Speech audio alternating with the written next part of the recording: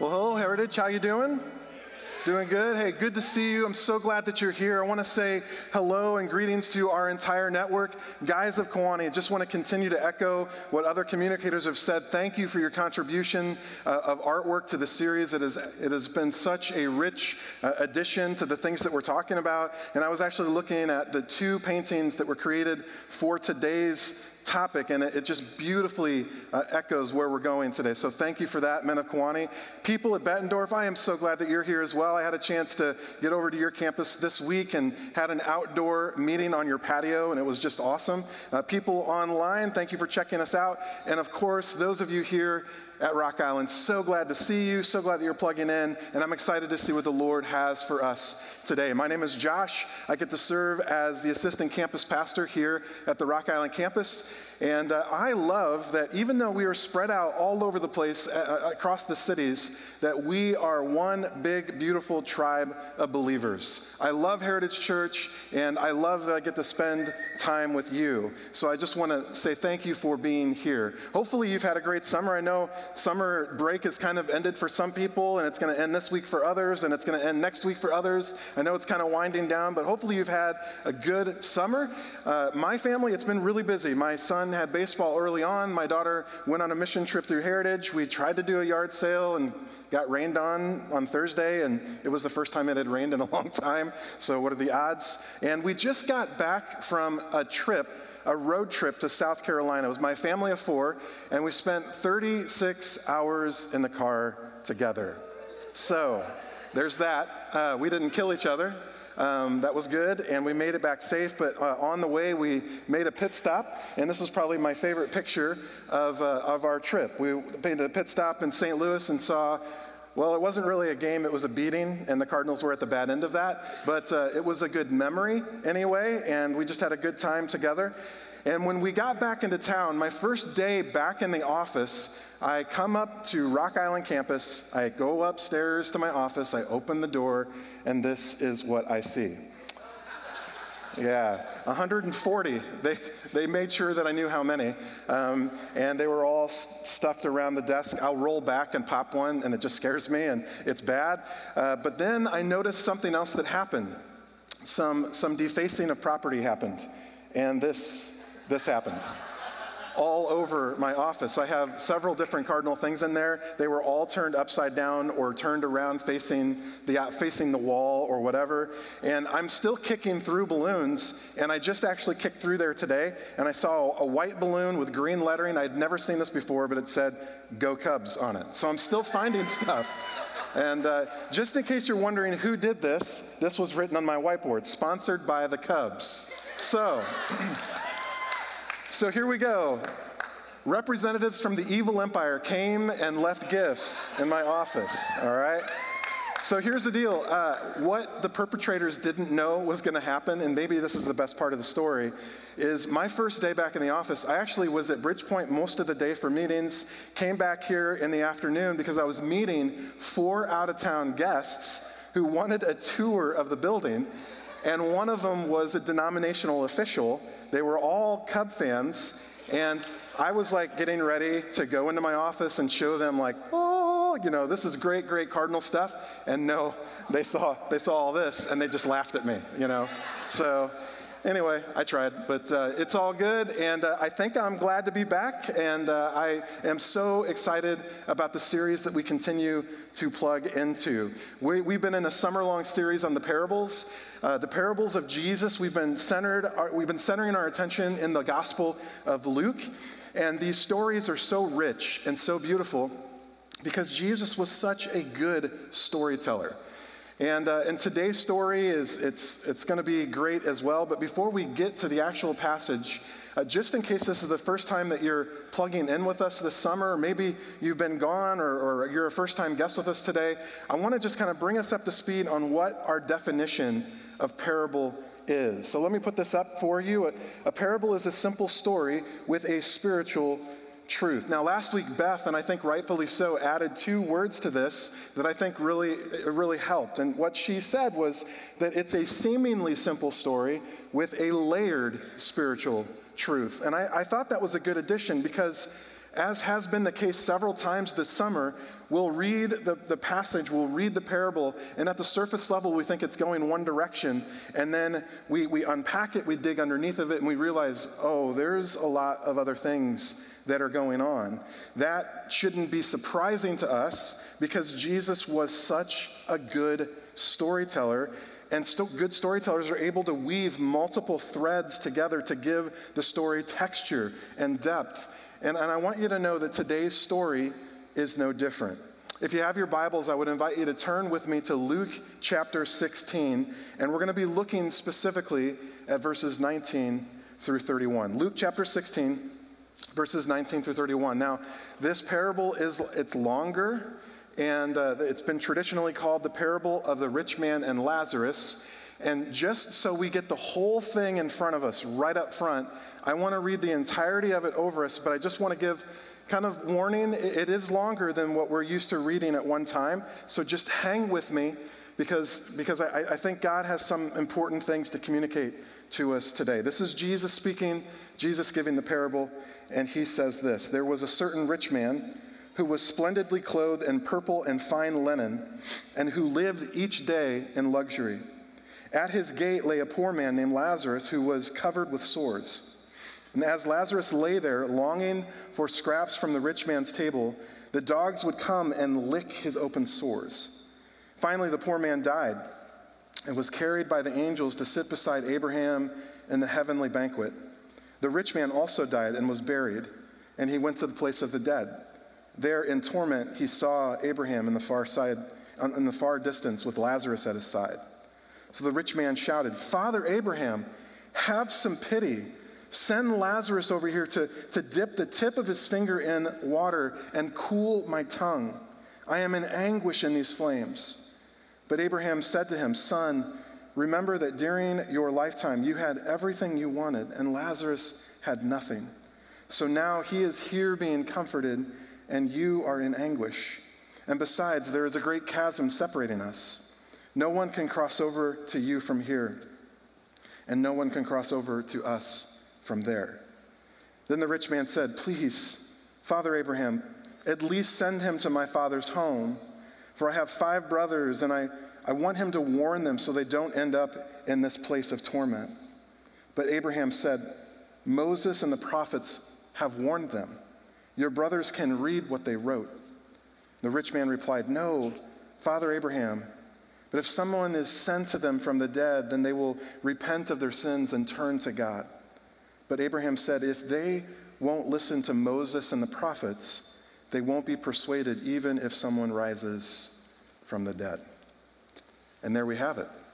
It's a mysterious, textured story given by Jesus. And I feel like maybe I need to frame something that Pastor Beth actually framed similarly last week for her parable.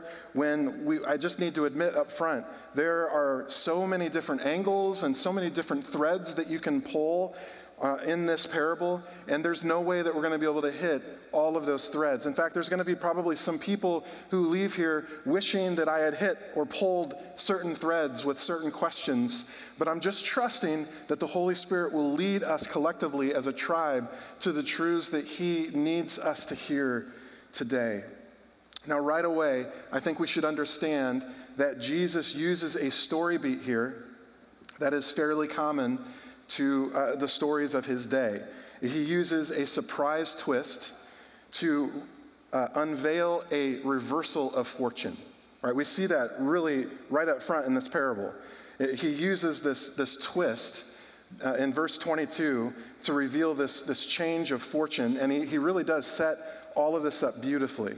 It actually vaguely reminds me of a modern day story that you probably interacted with as a kid. I know I heard it as a kid, but the story is like the tortoise and the hare, where everything at the beginning of the story sets up the rabbit to win the race. He's fast. He's much faster than the tortoise. He's much faster than this turtle. And then as the story goes, it's kind of a slow, kind of burn surprise twist where the rabbit, overconfidence, distraction, whatever, it doesn't actually run the race straight through like the turtle does. And spoiler alert, the turtle wins the race. And it reminds me of this parable where everything in the first couple of verses, everything from verse 19 to 21 favors the rich man, this unnamed rich man. He's decked out in the nicest clothes, purple robes. He lives on an expansive estate that it's big enough that he has to have a gate where Lazarus is laying. He eats the best types of food. Every single one of his needs are met, and not only are they met, they're met in luxury and comfort. He's living a life that many in our world are actively pursuing. Now contrast him with Lazarus, the second character that Jesus introduces to us. And remember, Lazarus, in this case, he's a fictional character. He's part of a parable. So he's not the same person as the dude that Jesus rose from the grave in the Gospel of John. Maybe it's a playful name drop. They were friends. I don't know. I actually think Jesus uses the name Lazarus very intentionally, and we'll get to that a little bit later.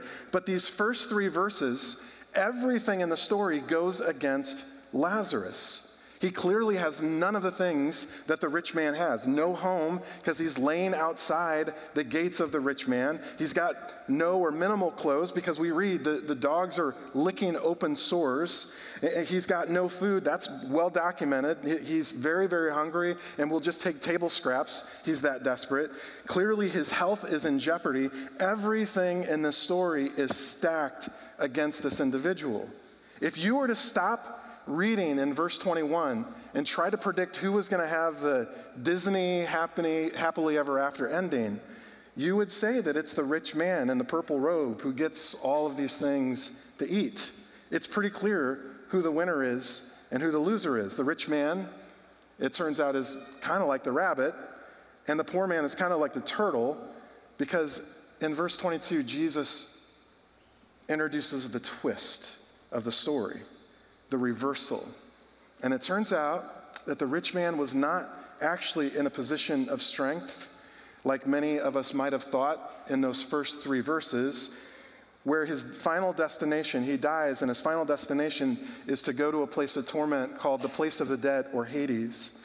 And it turns out that the poor man was lifted up out of his difficult existence and invited to a much better existence, to hang out with Abraham. It's actually been nicknamed Abraham's bosom, which is a paradise where Lazarus would never go hungry again. He was introduced to this great banquet.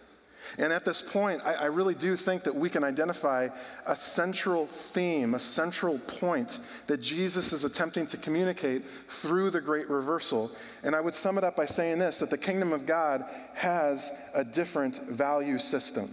The kingdom of God has a different value system. We live in a fallen world. We live in a world that is skewed by sin. And because of this, Jesus knows that we need constant reminders of how he is ushering in a kingdom that's going to be different than the kingdoms that we've been exposed to in our lifetime on earth. The kingdom of God looks at power differently than we're used to. The kingdom of God looks at strength and weakness differently than we are used to. Kingdom of God looks at wealth and material management in a completely different way than we are used to kind of looking at those things. And we just need to understand the value system is different. Now, if you just take a quick look at Jesus' life, you see this in play. It's kind of a theme of his life where his followers over and over and over again want to sort of promote him or usher him to become king in order to set Israel free from Rome. He's trying to kind of move, his followers are trying to move him to a place of political power where the whole time Jesus is backing away from those opportunities and leveraging his strength in order to be a servant, in order to feed the masses, and in order to preach, kingdom stuff to his followers, in order to wash his disciples' feet, ultimately in order to give his life on the cross for our sins. God gave up his life so that we might be lifted up. I've heard it said I've heard it called the upside down way of God. But in reality, as I think about this, Jesus is simply ushering in a kingdom that promotes the kind of wise and generous living that we humans were called to all the way back in the Garden of Eden. Jesus is actually calling us to return to our original design as human beings, to look at power and wealth and stewardship without the sinful lens that can distort those things so easily. And it's here that we begin to understand that Jesus is using that reversal in the story to be illustrative of our own need, of a reversal in our own understanding of what God really values for us and what he values in us and through us. Our world has taught us to lift up and honor the successful and the attractive and the educated, that purple robes are better than open sores, that it's easier to be around the purple robes because it's cleaner, less messy.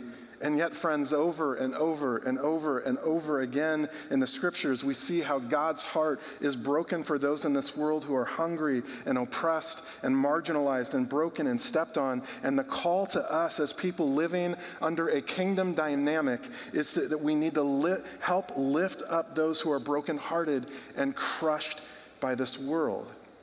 And that frames a lot of where this parable goes. In fact, I mentioned there's a ton of things that you can pull from this parable, but I really want to pull two more things out, two more threads with you this morning. And there's going to be one attached to each of these guys that are introduced. I want to pull a thread with the rich man, and I want to pull a thread with Lazarus and consider a lesson from each perspective. For instance, I think a major lesson that can be learned from the rich man is to see that God will hold us accountable to our inaction.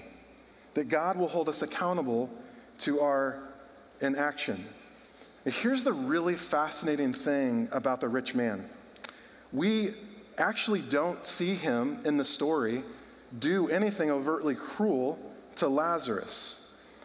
Jesus could have really raised the bar of the villainy of the rich man, right? He could have said something like, yes, and this rich man passed by Lazarus every day and kicked him in the stomach and said, get off my lawn. You know, he could have done that. Or he could have said something even worse, like, yeah, Lazarus would take out a plate full of food, scrumptious, luxurious food, and just eat it slowly in front of Lazarus every single day. I mean, he could have really, really turned the villainy knob on high and really set us, you know, like this guy is a really, really bad guy. But Jesus doesn't actually do that in the story. The problem here in the story, and what the rich man really is guilty of, is that he is not actually seeing Lazarus as even worthy of a mild spark of compassion. And while there may not be any overt signs of cruelty, look a little deeper into the story and dig underneath of it, and you see signs of a significant, quiet, subtle cruelty. The rich man probably passed Lazarus at least twice a day, one to go out from the gates, one to come back in. At least twice a day, he passed Lazarus, and it just never registered with the rich man to show compassion. The light bulb of empathy never went off in his soul. And the sin here, the sin that is worthy of condemnation, the sin is inaction.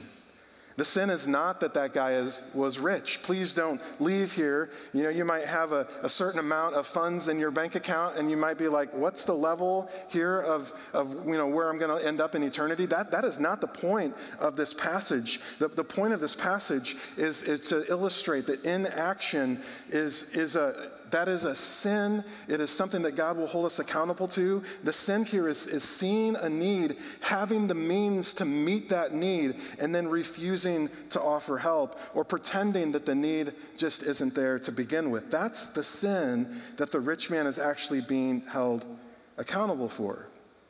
Now listen, I know this sounds harsh. This sounds like a hard teaching, but then I kind of begin to turn my attention to Jesus himself, the storyteller, the one telling this story, and looking at his life and seeing that Jesus is not calling us to a life that he did not himself step into. The whole reason for his arrival in this world, the whole reason that he allowed himself to be wrapped up in human flesh is because he saw a need. He saw all of us who were oppressed by sin, and he decisively acted on our behalf on the cross and in the empty tomb. God acted. God is a God of action. And because of that, we need to stay in step with him, and we need to then take the mercy that was shown us and pass it along to others. We need to act with him.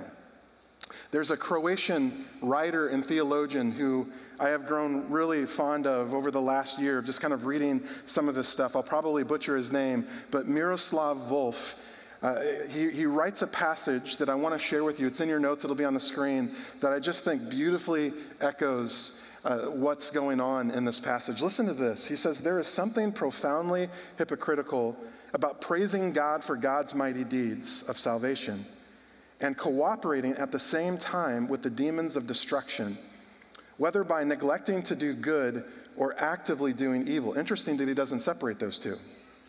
And he goes on to say, "Without action in the world, the adoration of God is empty and hypocritical and degenerates into irresponsible and godless quietism." That is a phrase that I had never heard before.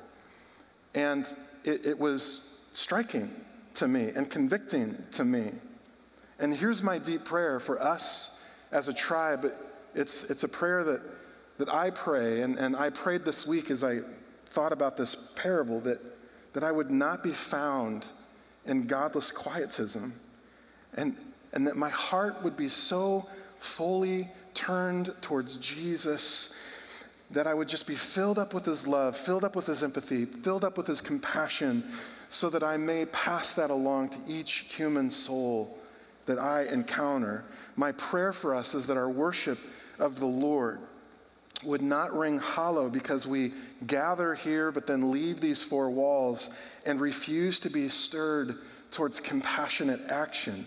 That is the lesson of the rich man. May we be a people known for empathy and mercy and love, because we are a people tied to Jesus, who extended us empathy and mercy and love. Now, all this begins to take greater shape and focus as we begin to pull the thread of the story of Lazarus. Here's a guy that was homeless, naked, hungry, sick, and that's all we know about him. There's no additional contextual information that Jesus gives us in this story. There's nothing more. There's no more clues given. He doesn't tell us whether Lazarus was actually holy or pure of heart or a passionate pursuer of the things of God or a born-again Christian, or we don't even know how he fell into poverty to begin with. We don't know any of that. Jesus doesn't tell us any of those story cues. All we know is that Lazarus was suffocated by the circumstances surrounding his life. He is crushed by life, and yet God lifts him up. Something fascinating to me that came up out of the study of the passage this week, particularly as it pertains to the naming of the poor man. You go through other parables of Jesus, and you'll recognize pretty quickly that Jesus doesn't actually give formal names to his characters very often in these stories. In fact, the rich man has no name. He's just a certain rich man. That's all that Jesus gives him. But this poor man, Jesus gives a formal name. And in so doing, I believe it's a subtle storytelling cue for us that this man who, you know, in the case of the rich man and in the case of people who are listening to the story, someone might look at someone like that and say there is no value or worth there. But Jesus is subtly cueing us in that this man has a name. That means he has an identity. It means that he has worth and value and dignity in the kingdom of God. Couple that with the fact that Lazarus literally means that God has helped. And Jesus is using master storytelling here to give us a subtle cue into what he's trying to communicate to us, that God is willing to step in on behalf of those who have been crushed by this world. And the lesson of Lazarus' journey is that God throws the weight of his power behind those who are oppressed. God throws the weight of his power behind those who are oppressed. And this, friends, is a strong, recurring theme that is found throughout the entire Gospel of Luke. And if you don't believe me, we're going to go for a ride right now, and I want to just journey through it. We're going to go quick. You don't have to turn anywhere in your scriptures. Just follow along with me, because I want to take us all the way back to Luke chapter 1, where we find Mary's song. It's called the Magnificat. We will read this at Christmas quite a bit. And there's a little line in this beautiful song that says, "He has exalted the lowly. He has satisfied the hungry with good things." Fast forward to Luke chapter 4, the very first public teaching appearance of Jesus. He stands before the synagogue, and he's given a scroll to read. What is on the scroll? It's a reading from Isaiah 61. There is no accident that Jesus has this reading for his first public teaching moment, because this frames everything that he came to do. Listen to what it says. "The Spirit of the Lord is upon me, for he has appointed me to preach good news to the poor. He has sent me to proclaim that captives will be released, and that the blind will see, that the downtrodden will be freed from their oppressors." Still not convinced? Fast forward to Luke chapter 6, where Luke gives us his version of Jesus' Beatitudes. You know, we have a copy of that in Matthew as well. But here is Luke giving the Beatitudes, and this is what it says. "Blessed are you who are poor, for yours is the kingdom of God. Blessed are you who hunger now, for you will be satisfied. Blessed are you who weep now, for you will laugh. Blessed are you when people hate you, when they exclude you and insult you and reject your name as evil." Still not convinced? Fast forward 4 more chapters to Luke chapter 10, and Jesus gives this amazing parable, fairly well known. You probably are somewhat aware of it, the parable of the Good Samaritan, where Jesus, through again the gift of storytelling, illustrates the power of helping someone who had been crushed by a life, crushed by another person, in fact. And you see this theme of we are called, God wants to lift up those who have been broken, and we are called to help him do that. You keep going, and you're going to see more parables. In fact, just in this teaching series this summer, we've seen echoes of this theme come up, bouncing back and forth in kind of an echo chamber of certain themes that we've been dealing with in the parables. You can connect the dots from Luke 1 all the way through, and you see this theme through the Gospel of Luke, of God throwing his weight behind those who have been oppressed and downtrodden and crushed by life. And this parable just continues that echo. And it's beautiful. And here's what's really fascinating to me, because some people were like, why is this, I get it, I see the theme, but why is it not happening? And you pray the prayer, "How long, O Lord? How long? When will you set everything right?"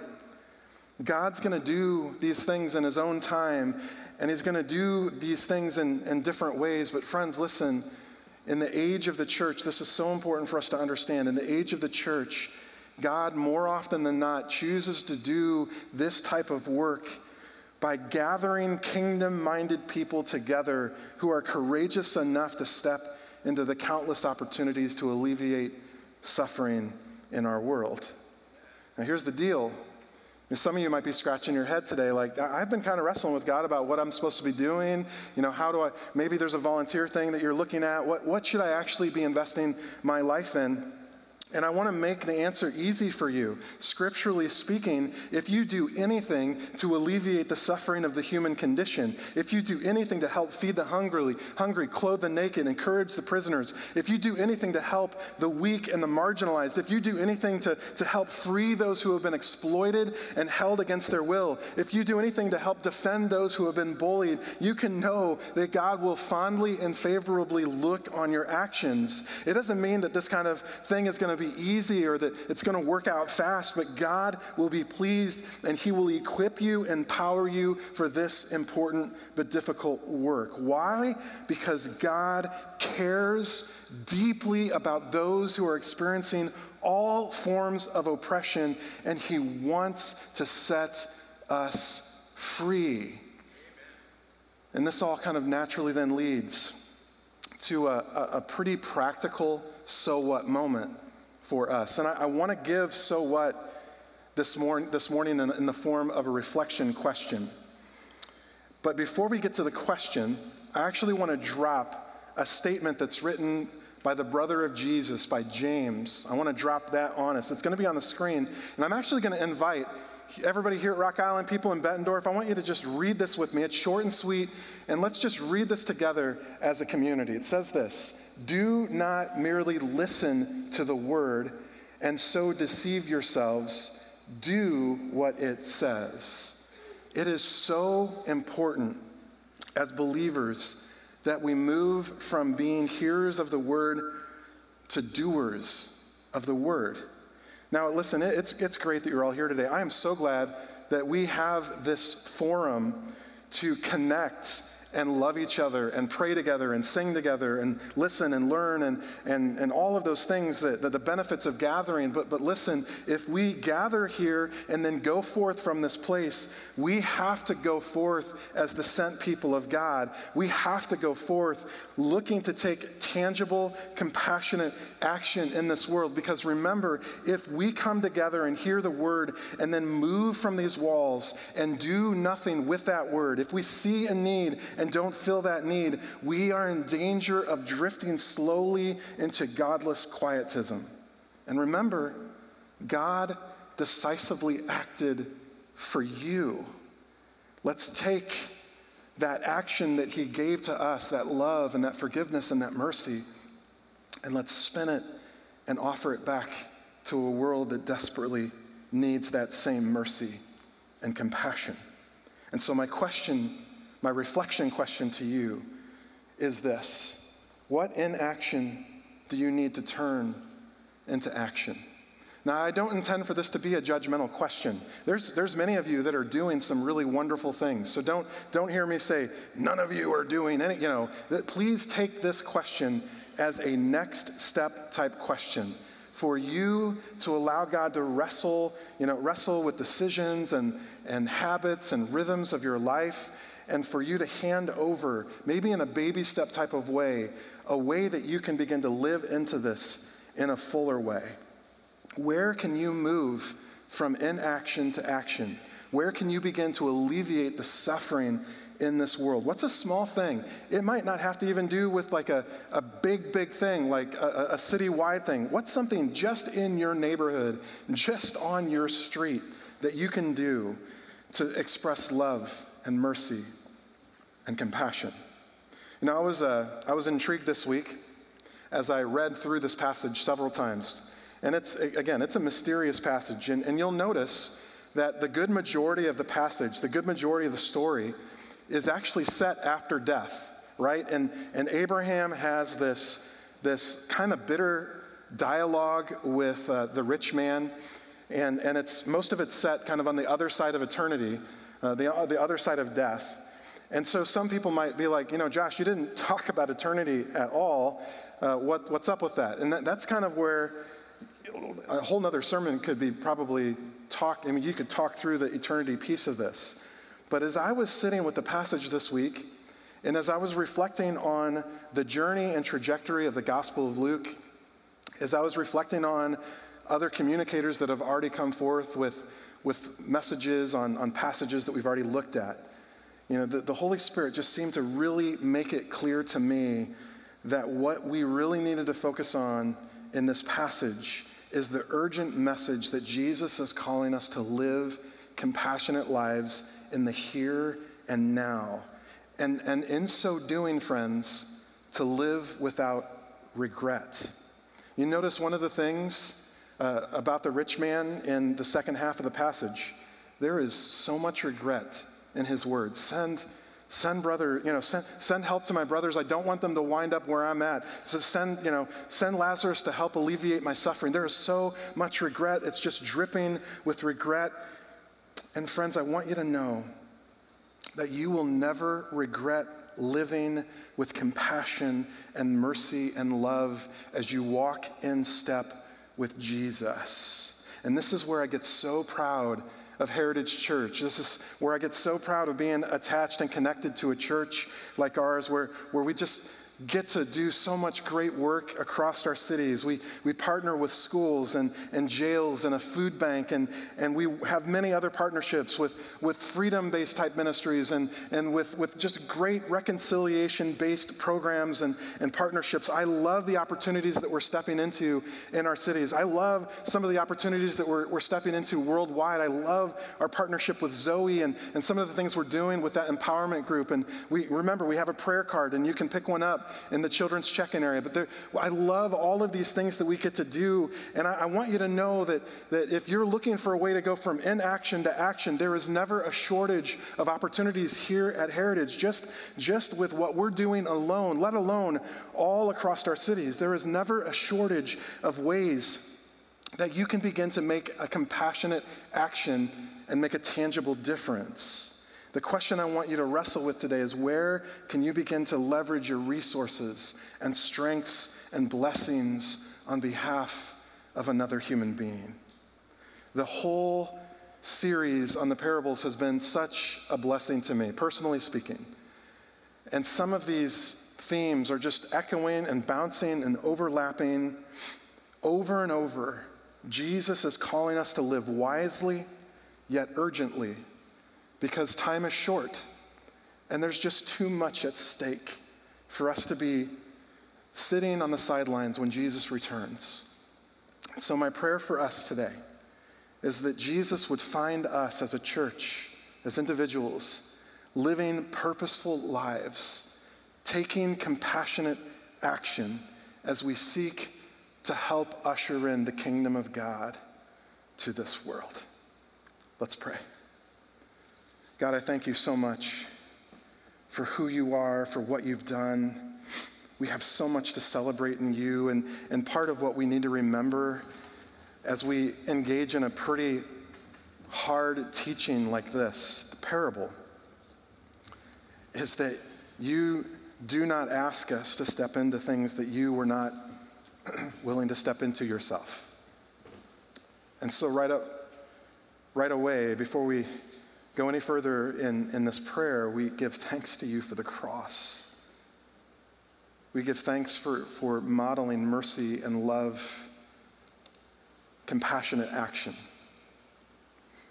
all the way to your sacrifice for us. And so help us as we seek to engage how to move into compassionate action. Help us to remember your action for us and let it be sort of the fuel that burns hotly in our souls to help us step out with love and mercy, offering hope and compassion to this world. Lord, there's another group that I want to pray for specifically in this moment. It's very possible that there are a sprinkling of people in our spaces across the network who resonate strongly with Lazarus' story. They feel crushed by life. And they come into this space feeling hopeless, sad, alone.